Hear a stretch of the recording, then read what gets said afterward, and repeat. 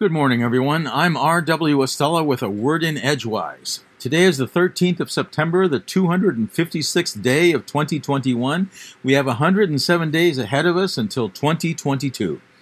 Today in 1541, after 3 years of exile, Jean Calvin, a.k.a. John Calvin, returned to Geneva, Switzerland to reform the church via a body of doctrine that became known as Calvinism. Today in 1609, Henry Hudson reached the river that would be named after him, the Hudson River. Today in 1898, Hannibal Goodwin patented celluloid photographic film.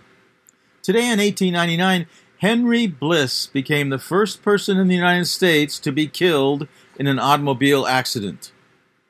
Today in 1918, many New England baseball fans were just beginning to wind down after the conclusion of the World Series in Boston the day before. Purdue history professor Randy Roberts and co-author Johnny Smith say quite a bit about that time in their book War Fever, Boston, Baseball, and America in the Shadow of the Great War, including, quote, "Clearly what is shown is that people weren't paying attention. We shouldn't have been in large crowds," close quote. Relayed is a history of the Spanish flu that sounds way too much like our current COVID pandemic. Baseball's big stars, for example, were doing barnstorming tours. Babe Ruth came down with Spanish flu twice. On September 20th, 1918, the Hartford Courant reported 13 cases of Spanish flu. The next day, on September 21st, 500 cases had been reported in the Courant. Health officials were encouraging people to stay home, but to no avail. Fabulous photos exist picturing fans, all masked, though hunkering together shoulder to shoulder in the stands while attending various promotional games on the barnstorming tours featuring star players such as Ruth. And in this past Friday's Bangor Daily News, we had deja vu all over again, as Yogi Berra was wont to say. In the sports section with a bold headline, NFL opens to full stadiums as COVID-19 surges.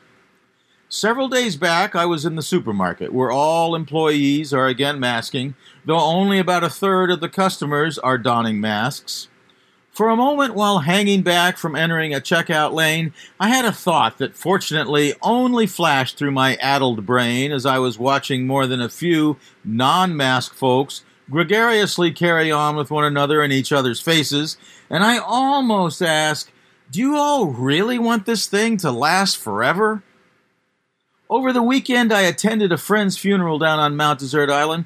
His was not a charmed life, though he accomplished great things, overcoming considerable adversity from time to time. Matt Bratzler believed in free will, that he was responsible for his life and for its diverse and sundry outcomes, the lows and the highs, and because his dharma was also one that included a sense of family and community, he will be missed by the many who knew his dedication and strength right up until the end. Rest in peace, Matt.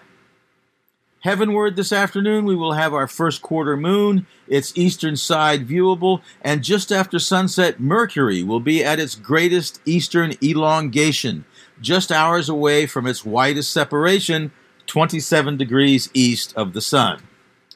Rates of COVID infection continue to rise in the United States and elsewhere in the world. Since the first reported cases on January 21st, 2020, the leading countries are the United States, having reported nearly 41 million confirmed cases, India, 33 million cases, Brazil, 21 million cases, the UK with 7.2 million cases, Russia with 7.1 million cases, and France with 6.9 million cases.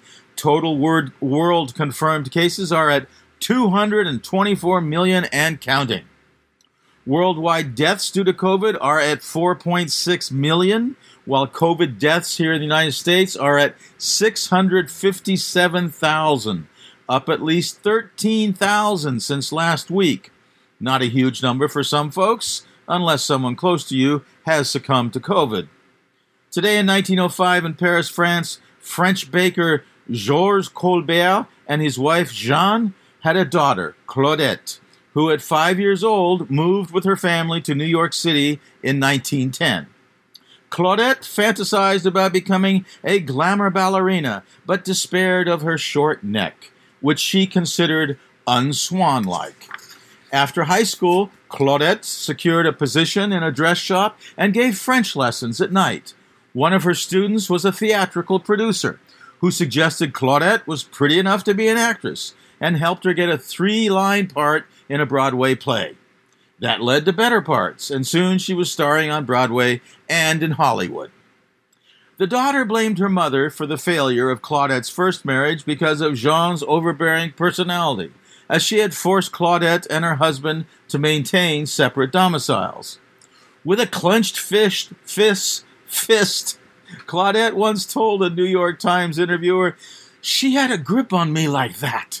She ruined the first marriage, no doubt about that. She even tried the second time. That's when I bought her her own house, and my dear little aunt moved in with her."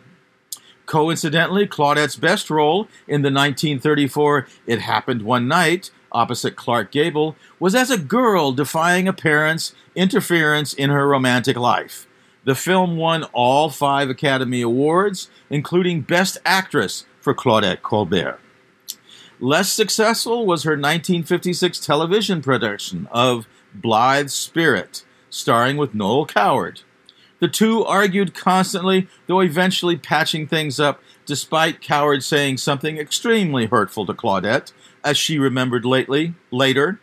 "The thing Noel said that hurt me the most, but funny it was, he said, 'If she had a neck, I'd wring it.'"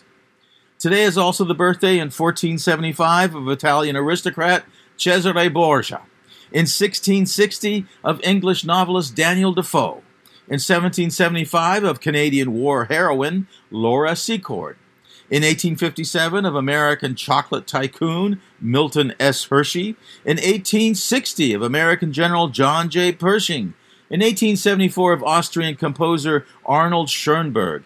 And in 1876 of American writer Sherwood Anderson. In 1925 of American singer Mel Torme. And in 1944 of English actress Jacqueline Bisset.